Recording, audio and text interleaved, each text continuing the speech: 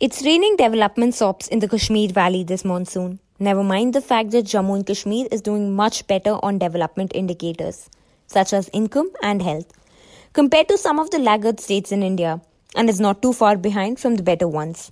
Prime Minister Narendra Modi's Sabka Saath, Sabka Vikas train crossed the Banihal tunnel into the valley, which is on a lockdown, as he spoke in a nationwide address with a sense of detail and turns of phrase that should make an average Indian's heart melt. But then the valley of discontent, known for flaming chinar trees, is not going to be easily impressed, given its baggage of historical woes and hysterical politics. The big question after Parliament passed a law with bulldozer speed this week to demolish Article 370 of the Constitution, what next from the Prime Minister in a promised attempt at integrating the state with the rest of India? His speech would have impressed the naive and the simple, as he mixed lyrical alliteration that sang praises of Kashmir's tea, saffron and special fruit, and everything from solar power and IT BPO jobs as part of the Vikas package. Look beyond the obvious, and there is a subtext of subterfuge to upstage the reigning monarchs of that political privy purse, called Article 370 of the Constitution, that kept non-Kashmiris out of lawmaking and land buying in the state. Modi's roughly 50-minute address to the nation was, in effect, an attempt to ride a demographic transition in Kashmir, so that hundreds of thousands of youths, disenchanted with the tweedledum of the Abdullah family-led National Conference and the tweedledee of Mehbooba Mufti's PDP, will spot new opportunities in the Prime Minister's Naya Kashmir pitch, and heed to his explicit call that talented, energetic youths will bring up the ranks of elected leaders in Jammu and Kashmir State Assembly. You heard that right.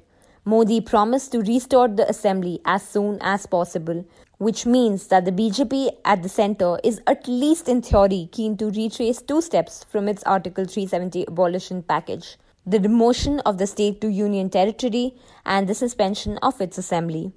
Politically speaking, Modi's trust and hope seems to be a bet on what Kashmir expert David Devdas described as the generation of rage in his latest book.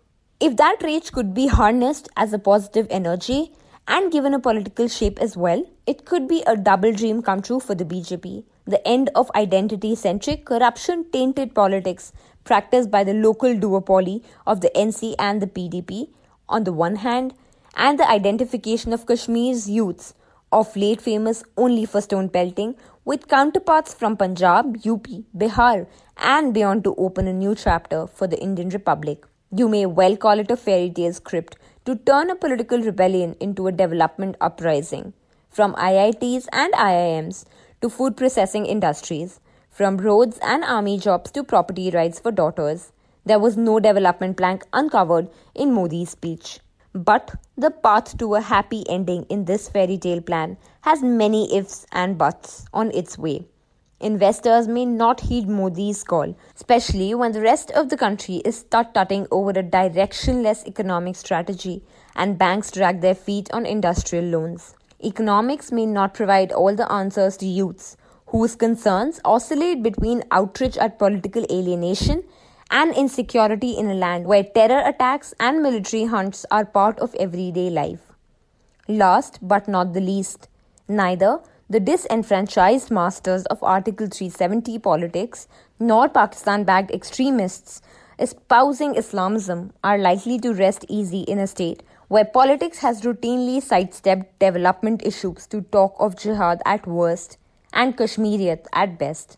The shrewd part of Modi's address included better allowances matching the rest of India for Jammu and Kashmir's government employees and praise for Jammu and Kashmir's police.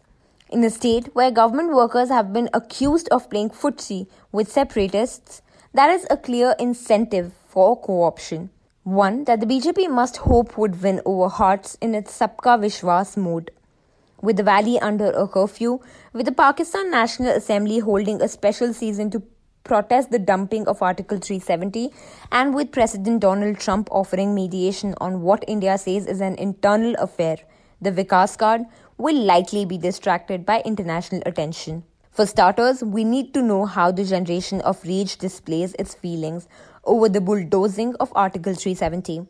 Early signs show that there has been no end to stone pelting protests, while 500 political leaders and activists have been detained by the Modi government and its extended arm in the centre-ruled state administration.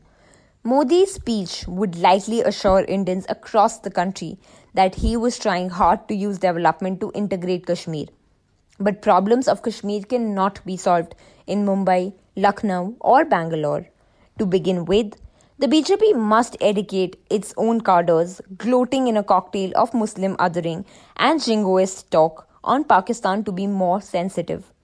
Government officials, investors, and development organizations must all walk Modi's talk, and this is not as easy as issuing orders from the top.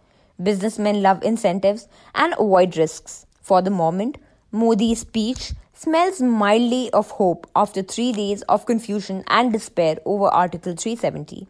In his quieter moments, the Prime Minister may want to recall what happened after the 2016 demonetization of high-value currency notes that offered a clear lesson.